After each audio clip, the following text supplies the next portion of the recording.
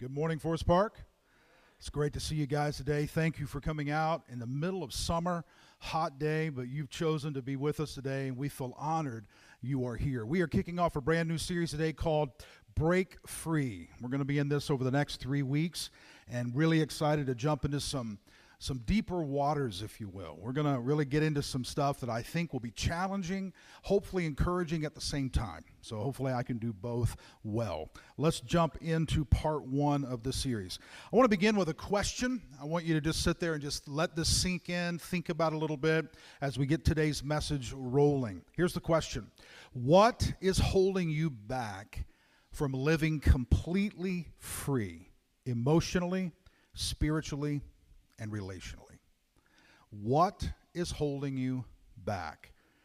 I mean, if we could peel back the public layers of your life and look at the private truth of who you are, your heart, your beliefs, your behaviors, your marriage, your career, your friendships, your struggles, your fears, everything.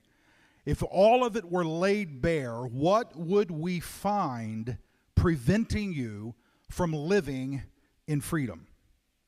Now, before we jump into this message, here are 3 thoughts about those particular questions, or the big question that we're trying to answer today. First of all, no one is completely free, all right?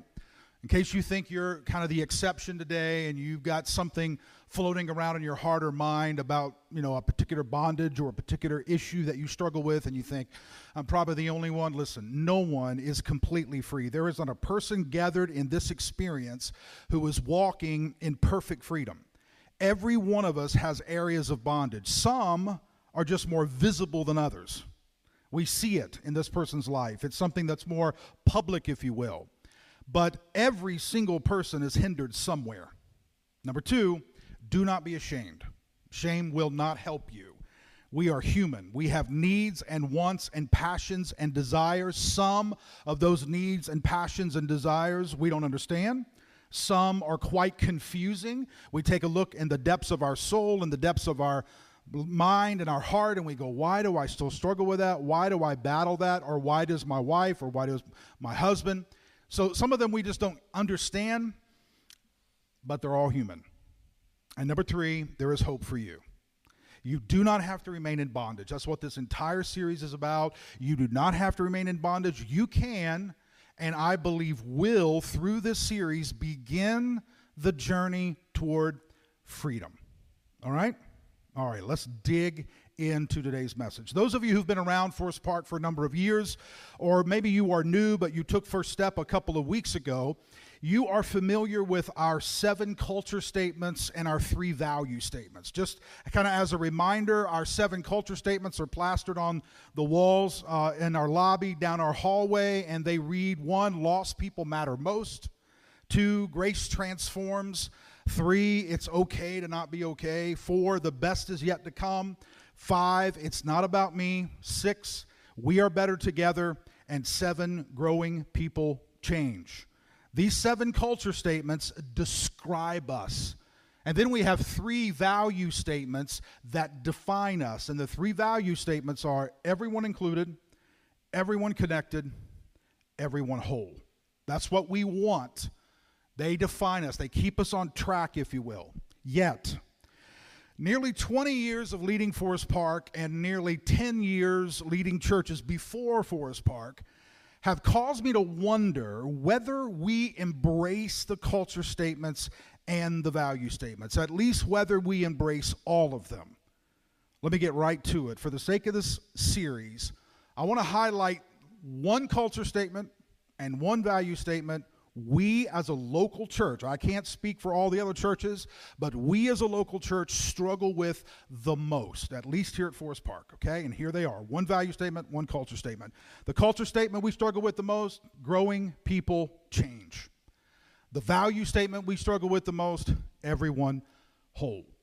Here's my experience and why I say that. I can't speak, as I said, about other churches, but I can address this one. This is my responsibility as a pastor to do the best I can to kind of, diagnose, if you will, dissect, get down into where we live and figure out maybe some hurdles we have, some walls we've built up, some challenges in front of us. Here's my experience. Many of us, quote unquote, accepted Jesus into our hearts. We did that at the end of a Sunday service or a special gathering. We prayed the prayer. We repeated the words after someone, or we used our own words and we said something like this in our own vernacular. Jesus, I'm a sinner and I need to be saved. Please save me. And someone asked you at the end of a service to lift your hand, and they counted your hand, or they asked you to close your eyes and bow your head, or maybe you were in a community group, or you were with us in Ecuador when it happened, or you were at the student life camp that their students just went on, or maybe in the years past you went to a special gathering and something like that occurred in your life. And after a lot of us prayed that prayer, we just moved on with life as it was before. Little to no difference in our thinking, values, social life, habits, language, sex life, money, time, politics, entertainment, friends, reading habits, internet viewing. Virtually nothing changed other than the fact we prayed a prayer. So I'm not so sure many of us buy into the idea growing people change and everyone whole. Because growing people change implies progress towards something better. Everyone whole implies health and healing and moving from a state of brokenness to wholeness. Once again, progress. Instead, what I see within our church is acceptance of life. It is what it is. We are who we are. We do what we do, kind of remaining the same month after month, year after year, a stuckness, if you will. Stuckness is not a word. I made it up for this message, okay? A stuckness, a sticking point, a status quo, if you will.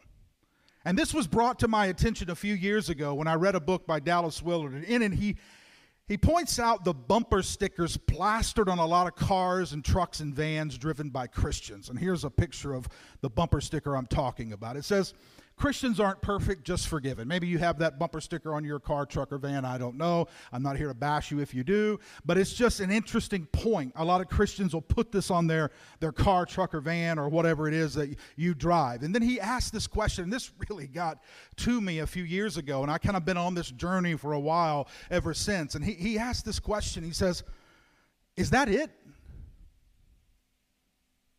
I mean, Christians are just forgiven? I mean, that's our hope. All of Scripture, all the teachings of Jesus, all the example of the apostles, church history, theology, all of it comes down to being just forgiven. In other words, does Christianity teach that the only difference between a person of faith and a person of no faith is one group is just forgiven and the other group's not? I mean, of course we're not perfect. No one is implying that we ever will get to a place where we're perfect. No one is saying that we should even strive for perfection. There's probably always going to be a gap from where we are to what, we know is more love and more grace and more freedom and all the different things that we look up to as being a particular standard. There will always be a gap. But isn't there an infinite amount of space between perfection and just forgiven? I mean, just forgiven is the bottom shelf of Christianity. Not perfect, just forgiven. That's the beginning. It's like a 26-mile marathon with just forgiving being the starting point. That's where the gun goes off and you're released to run the race. Just forgiven is the beginning. Just forgiven is you're free.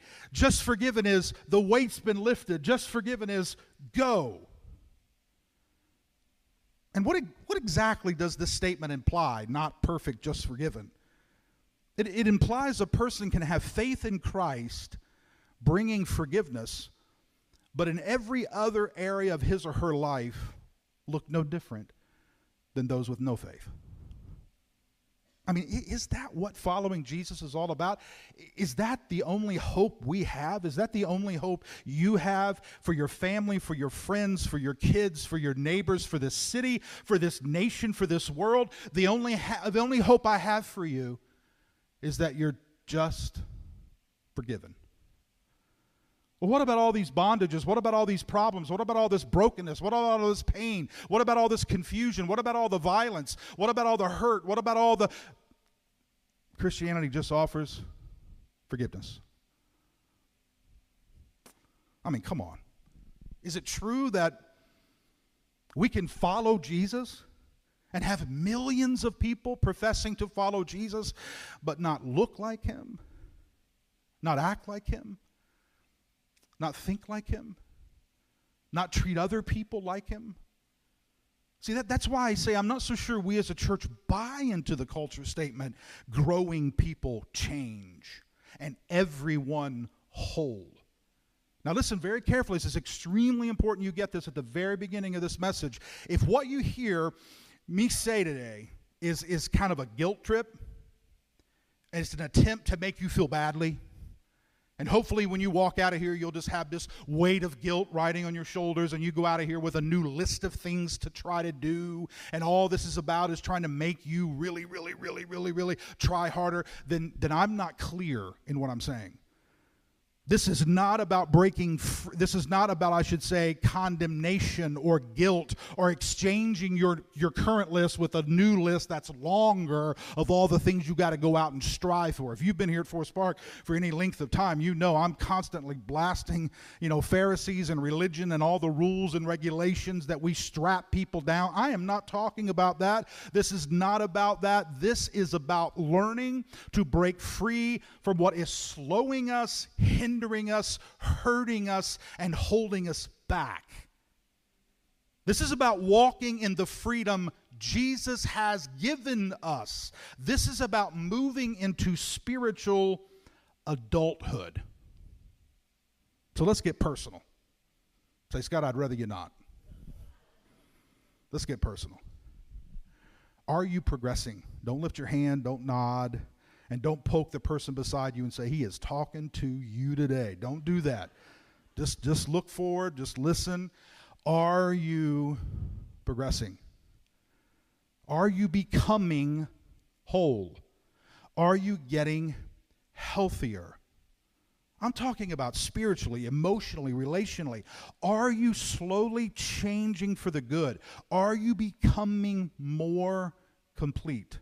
This has nothing to do with God's love for you or acceptance or forgiveness or birth into God's family. This is about growing up. For instance, when our two grandsons, Grayson and Elliot, were born, they were immediately part of our family. I mean, immediately, instantly. They were part of our family, no questions asked, no doubts. And they would never and will never be outside our family, no matter what. And you know what's amazing? When they came home, the only things they did 24 hours a day, fill up their diapers, drink from bottles, spit up, and sleep. That's literally it. And every now and then, they would open their eyes, and Lana would come say, if you want to come see Grayson or you want to come see Elliot, you've only got a few minutes. His eyes are open right now. He's awake. And then all of a sudden, they'd go back to sleep. Fill up their diapers, drink from bottles, spit up, and sleep. And we loved it. No problem, right? That's what babies do. But if you come to me when Elliot and Grayson turn 18, and I say, all they have done since they were born is fill up their diapers, drink from bottles, spit up, and sleep. And I act like it's no big deal. That at 18 years of age, they're still filling up diapers, drinking from bottles, spitting up, and sleeping. And if I acted like it was no big deal, you would not only conclude that there's something wrong with me, there's something wrong with my grandsons, but there's something wrong with me for me to think that's normal. This is a lot of churches and pastors. After years of following Jesus, the people are still filling diapers, drinking from bottles, spitting up, and mostly asleep. And the pastors do not see a problem. And that bothers me. Now listen, this is not a new issue. Say, well, Scott, we live in a modern world, and, people are intelligent today, and they're more advanced, and they've kind of moved beyond their need for spiritual maturity. So what you're describing is probably a new phenomenon, and what you call being, children and immature is really just a kind of a residual effect of just a world that's kind of moved beyond the need for God and Christianity. No, actually, it's not a modern issue, it's a human issue. 1 Corinthians chapter 3, here's what Paul was dealing with. Brothers and sisters, he says, let's just give me that 1 Corinthians 3 passage. There we go. Brothers and sisters, I couldn't talk to you like spiritual people, but like unspiritual people, like babies in Christ. Paul referred to them as babies in Christ. This is the early church. This is the beginning of Christianity. This is with Paul, the apostle, leading the churches. He still said, hey, we got some people who ought to have grown up, but they have remained babies. Watch this next verse. I gave you milk to drink instead of solid food because you weren't up to it yet. Now you are still not up to it because you are still unspiritual. Why are they unspiritual? How does he know they're unspiritual? Well, they're not going to church as often as they should. They're not reading their Bible as often. No. He saw unspiritualness. He saw unChristlikeness. He saw a baby Christian because jealousy and fighting exists between you. Aren't you unspiritual and living by human standards?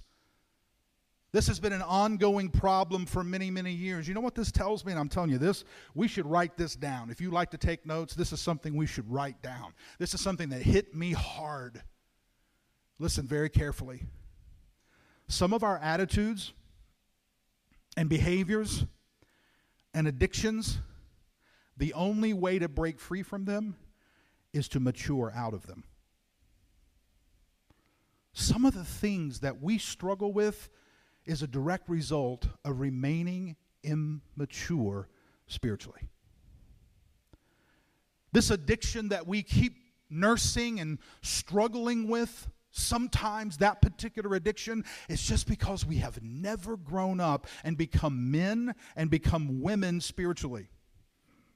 Some of the attitudes, some of the fighting and quarreling, sometimes when you see it on Facebook and they all seem and profess to be Christians and they're fighting at one another, it is like looking through the window of a nursery. What you are seeing are immature Christians fighting, jealousy and fighting and anger and bickering, and they need to grow up. That's what's happening. You know, that season in a kid's life when he or she doesn't want to take a bath. They don't think they need it. If you've had children, you know exactly what I'm talking about, especially if you've had teenagers. When they hit about 8 years, 9 years of age, and all the way until they're about 13 or so, parents are going, go take a bath. Go take a bath. Please go take a bath. Have you showered today? You need to go take a shower. You stink. No, I don't. Go take a bath. Have you washed your hair? You need to go take a bath. You will argue and you will threaten. The only cure for that is maturity. They grow beyond staying dirty. They meet girls. Now they're taking 3 showers a day. They meet boys. Now they're in the shower 30 minutes and washing their hair and every kind of perfume and every kind of body soap and lotion and everything else. You know what? Being clean became more important than being comfortable. They grew out of it. You ever been around someone and they just stink? And I don't mean physically. I mean their attitude. You've been around someone and they just reek of just immaturity, and you just want to say, it is time to grow up.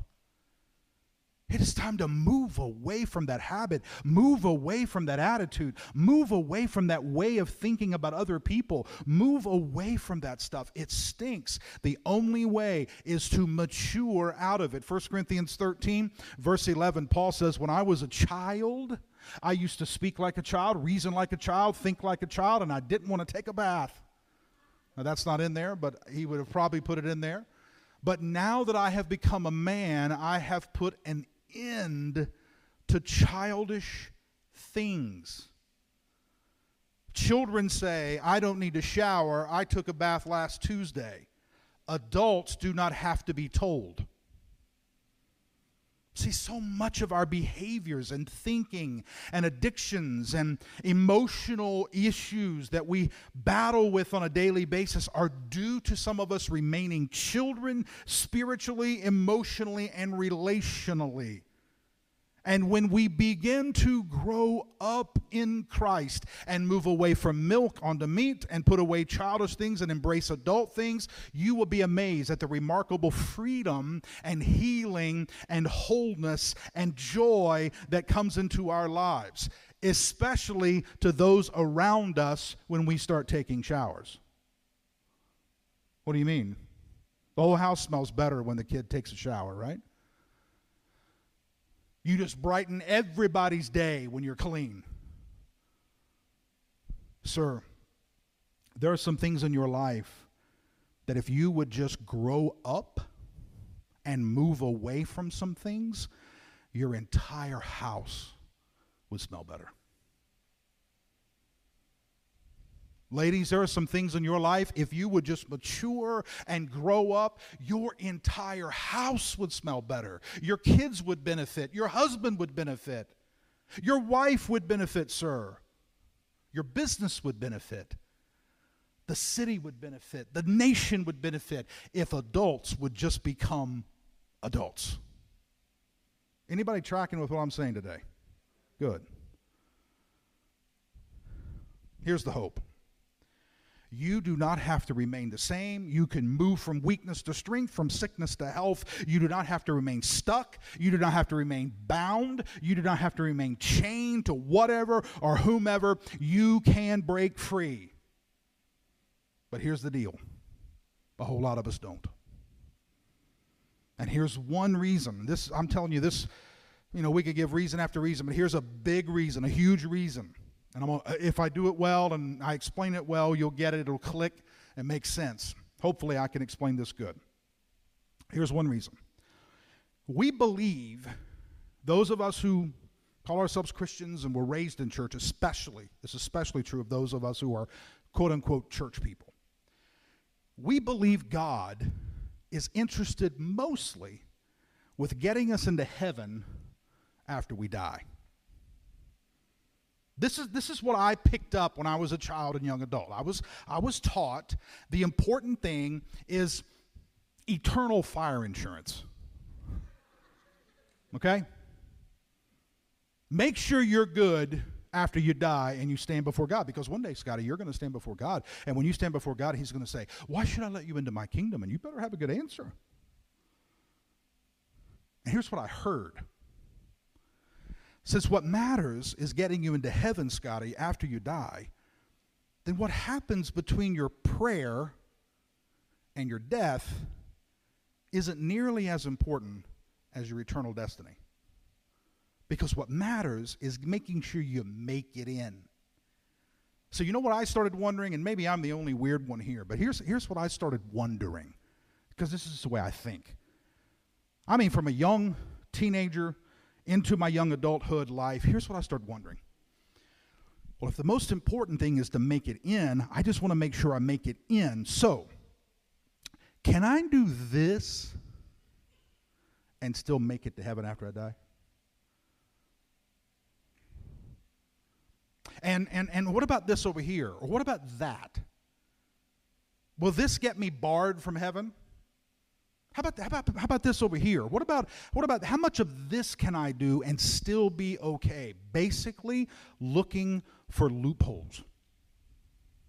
Because the most important thing is that when I close my eyes on this side of eternity, I just want to make sure that I wake up on the other side of eternity and I'm good. So I was always figuring out, how close can I get to the edge without being pulled over? Because what mattered was the next life, not this one. Let me give you a warning, okay? This is coming from 30 years of pastoring. It's coming from 40 years of following Christ, 50 years, 45 years, I guess. This comes from thousands of sermons, counseling, and more than any of that, this comes from falling on my face 500 times. Listen to me very carefully. Looking for loopholes ends in bondage every time. Trying to get as close to the line as you possibly can get will wrap you in chains. And it doesn't have anything to do with God's love for you, and it doesn't have anything to do with you being a child of God or saved or whatever word you want to put on it. But I'm telling you, you start looking for loopholes, you're going to end up in places that you never intended to be. Getting as close to that edge without falling over, you're going to end up in places that you wish that you could go back and never get close to that line. And here's what I've had to learn. And when this went off in me, when I was taught this, when this finally clicked inside of me, it changed the way I looked at every single day of my life. And here it is. Christianity is not about how to get you into heaven after you die. Christianity is about how to get heaven into you while you live. That changes everything. Christianity is about life. It's about living. It's about the here and the now. You do not have to live in bondage to anyone or anything. Following Jesus means freedom, freedom to live without any kind of weight, chain, oppression, or captivity, not to goons or gods, not to men or money, not to body image or fear of failure or social media management or sex or drugs or pride or anger or anything or anyone. You and I have been set free. What does that mean, Scott? Romans 6. Let's give this to you. This teaching right here alone is in depth, but we'll just hit it and move. We'll get back to it later. So then, Paul says, since all that's true, since you have been set free, since Christ has given everything to you, since he has liberated you from darkness, since he has resurrected you, since he has forgiven you, since you are just forgiven, since all of that is true, so then, in light of all that truth, so then, don't let sin rule your body so that you do what it wants. Don't offer parts of your body to sin, to be used as weapons to do wrong. Instead, present yourselves to God as people who have been brought back to life from the dead. And offer the parts of your body to God to be used as weapons to do right. Sin will have no power over you because you aren't under law, but under grace. And if you've been here for a number of years or maybe even a few months, you've heard me blast again about rules and regulations and Phariseeism and religion, and I still absolutely 100% won't back up one moment from that. I hate it all. But Paul says you're not under law, but people thought he was giving them law. The only way I know to describe it is this. Can you imagine, again, I'm picking on the teenagers today. Imagine a teenager in your house, young child or whatever. I don't want to take a bath. And you say, go take a bath. You stink. And the child says, I just hate all these rules. This is bondage. I can't believe you're making me take a bath. And you say, well, sweetheart, you have a job interview today. I think you probably would want to take a bath. It's not a rule. It's out of love. One of the best things you can do for yourself is to take a bath, to take care of yourself. It's not law, it's grace. Now that you've been free, now that you've been given an opportunity for a job, you might want to clean yourself up a little bit and present yourself. That's a difference. Yet many of us live as though we're not free, and Paul says, well, you are free. So what is the disconnect between what we know and how we live? Let me give you 3 brief reasons why. These are all big. Hit them real quick. 3 brief reasons why there's a disconnect between what we know and how we live. Number 1, we think boundary is bondage. We think freedom means doing anything we want, anytime we want, and if any boundary is placed around us, if any limit is set, we cry religion, we cry legalism. Folks, we've confused boundary and bondage. Let me get really clear. I'm going to ask you some questions, and you don't need to look at anybody else. You just need to listen and look at me, okay? I want to ask you some very direct questions.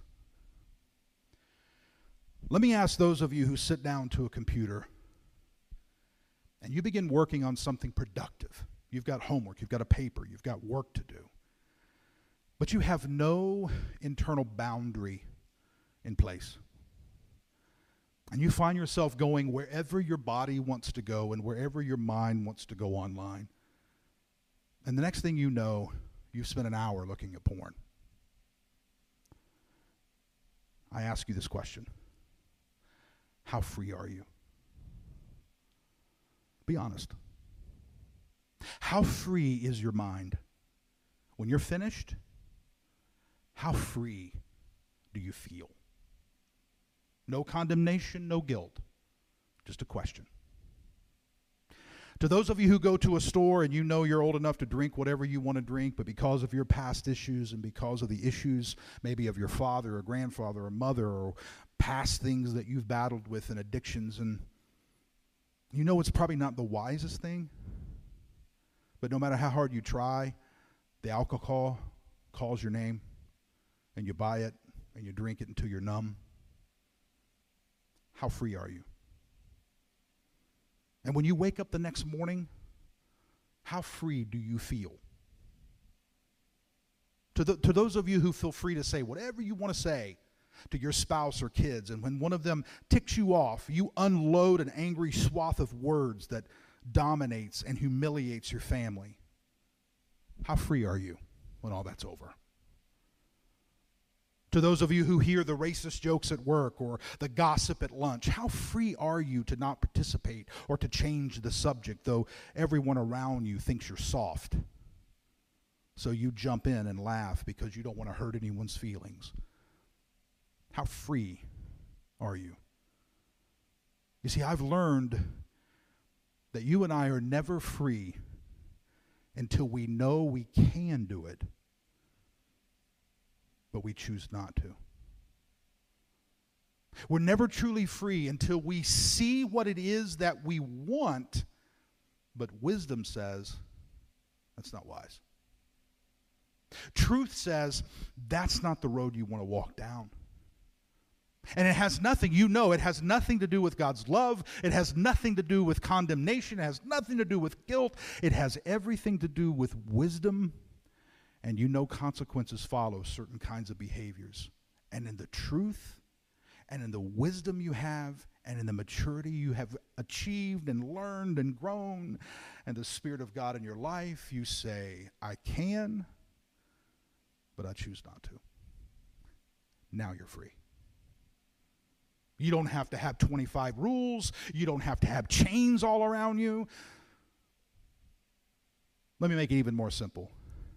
You're walking down the street, and this huge dog runs out from behind a house, and he starts running toward you, barking and growling, and if he ever gets to you, he is going to chew you apart.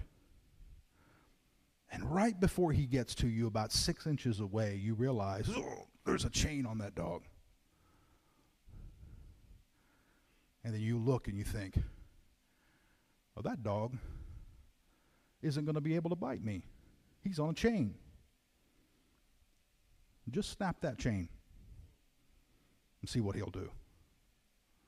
His character hasn't changed at all. He's only chained. That's not what Christianity is about. Christianity is about changing your character and your nature to where if you snap the chain, he still wouldn't bite you. Say, is that possible? Yes, it's possible. You can break free from living in the bondage of every temptation, every thought, every desire, everything you want to do or what feels good. Yes, Christianity can free you enough that you don't live in that kind of bondage anymore. There's hope. Christianity is bigger than just forgiven. Number 2, we think attending church is following Jesus. That's another reason we have a disconnect between what we know and what we do. Folks, we have churches packed with Christians who love the worship music and love the coffee and love the friendship, but are utterly immature when it comes to following Jesus. Attending church is not the same as following Jesus. Posting Jesus stuff on Facebook is not the same. Fighting for justice is not the same. Not even loving and kind to people is the same as following Jesus. Well, doesn't all of it include it? Yes, it all includes it.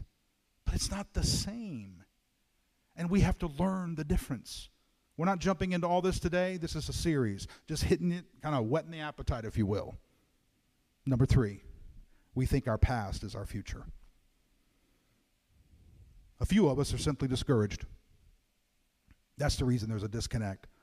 We've walked away from what held us in bondage for a while, and then we went right back into it again, and now we have no confidence. We think tomorrow will be just like yesterday. Listen to me very carefully. Yesterday ended last night. Today is a new day.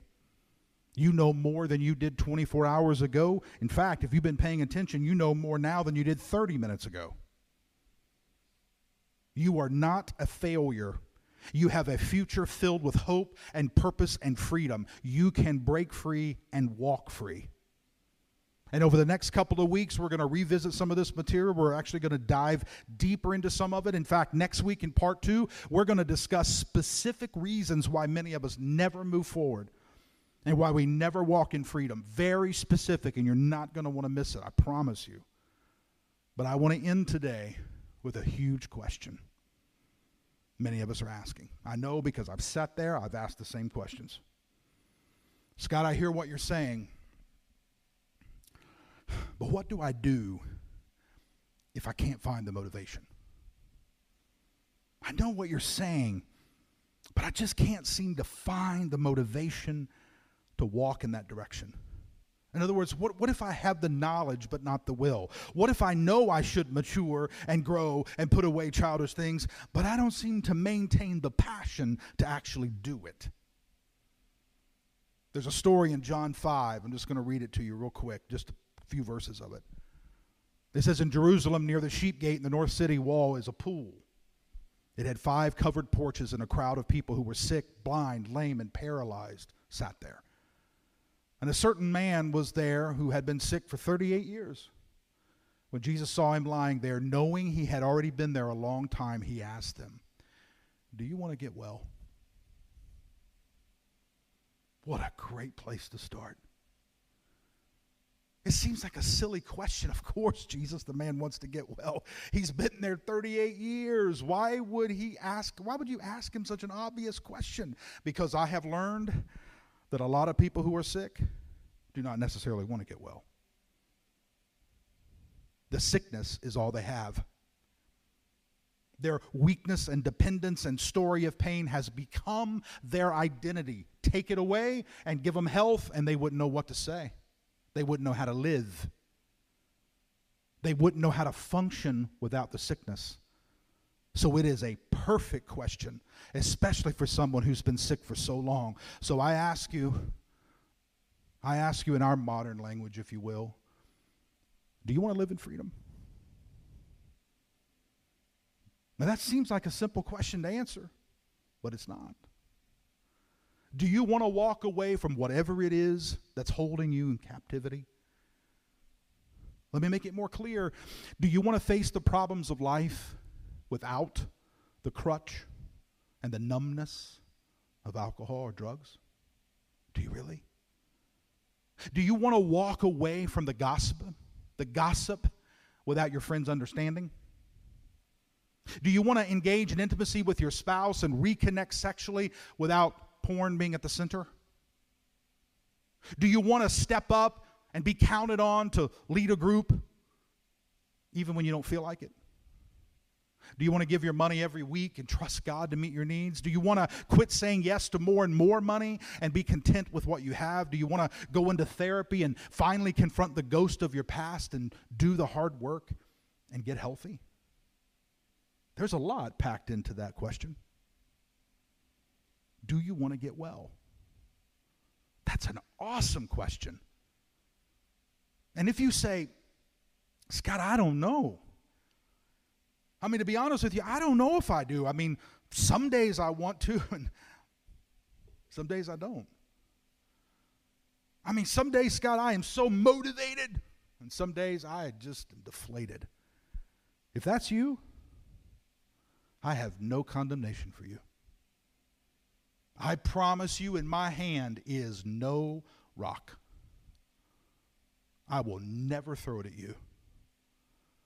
No guilt, no pressure. Because to be honest, I sometimes don't want to either. So he who has no sin, cast the first stone. I ain't throwing no stones.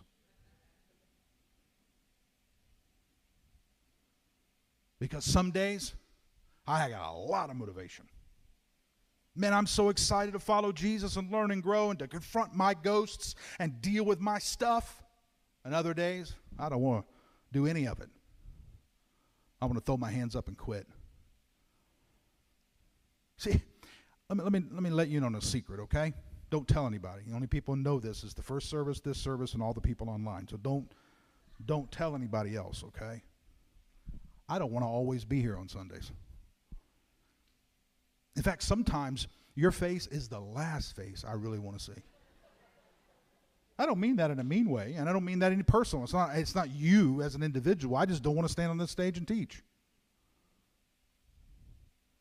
You have any idea how many times I sit, open my computer, and begin to work on a part 2 or part 3 or whatever, and I'm reading books and I'm putting things together and thoughts and looking for stuff, and that cursor's flashing on that white virtual paper, and I got to type it all out, and I don't have anything to say?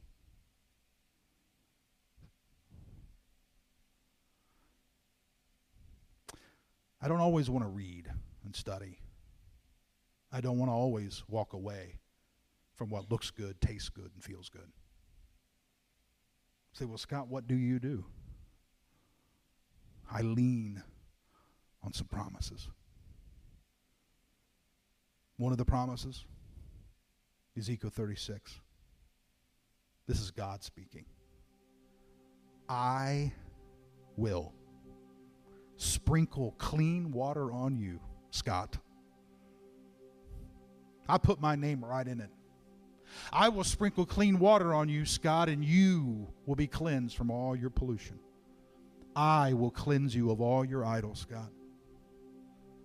I will give you a new heart and put a new spirit in you.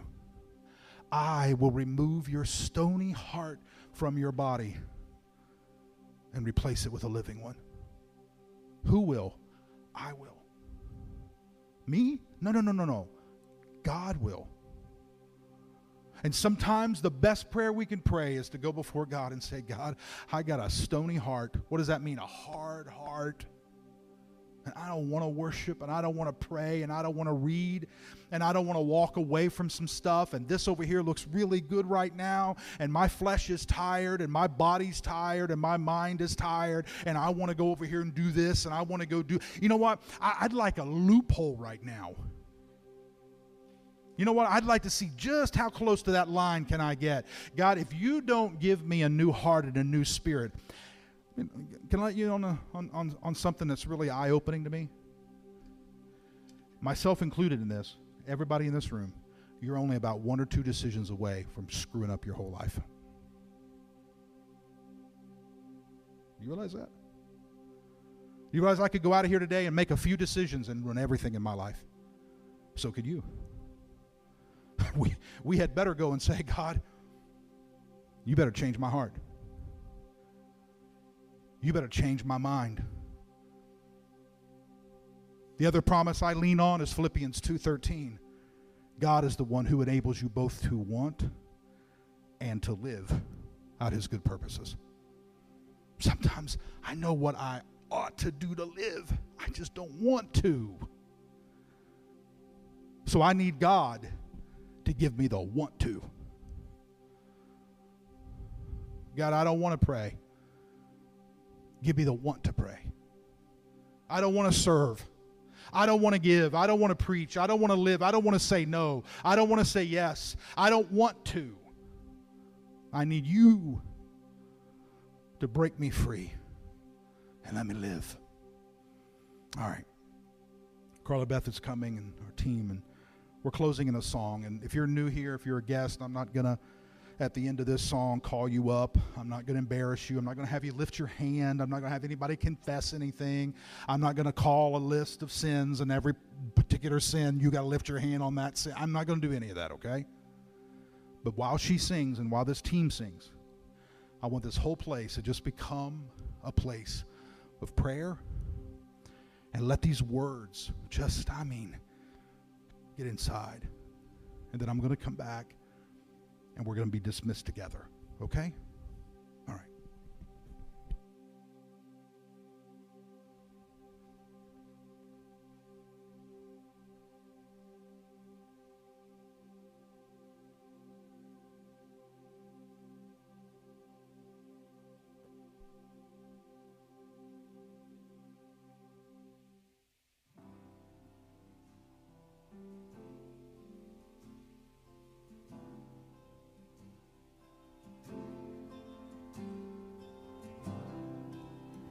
Are you hurting and broken within, overwhelmed by the weight of your sin? Jesus is calling. Have you come to the end of yourself? Do you thirst for a drink from the well? Jesus is calling. Oh, come to the altar. The Father's arms are open wide. Forgiveness was bought with the precious blood of Jesus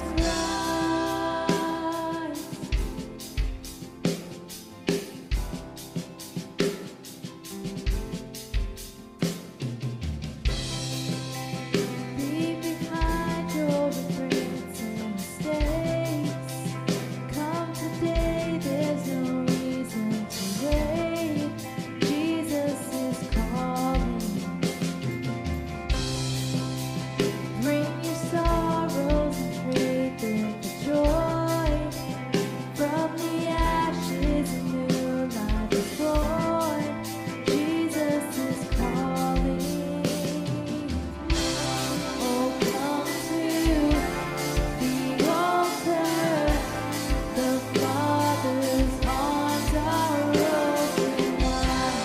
Forgiveness was bought with the precious blood of Jesus Christ. Oh, come to the altar.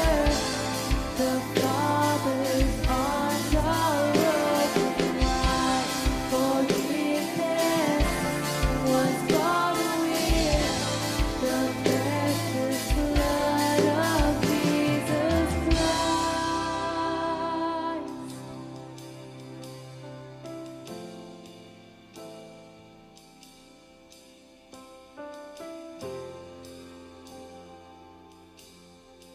Oh, what a Savior!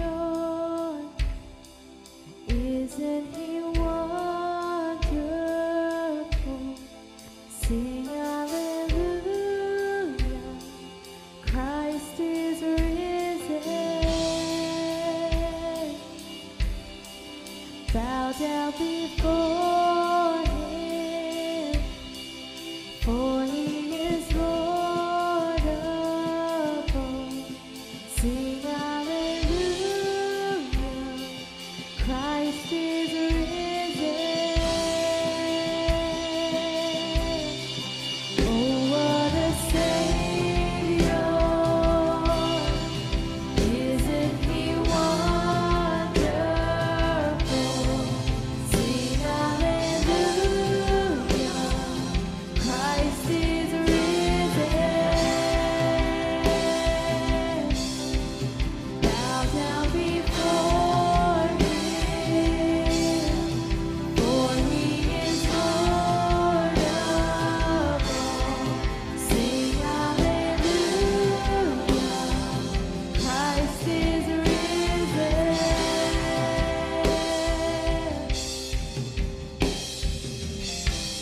Oh, come to the altar. The Father's arms are open wide.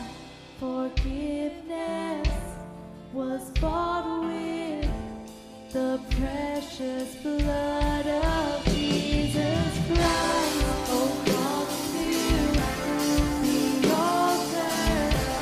The Father's arms are open wide. Forgiveness was bought with the precious blood of Jesus Christ.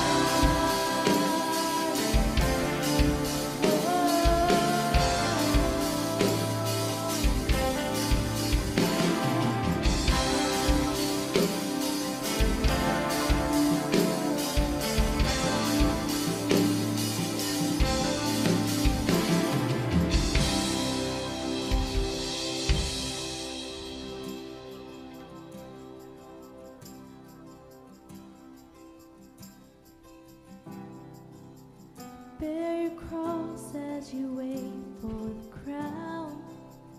Tell the world of the treasure you found.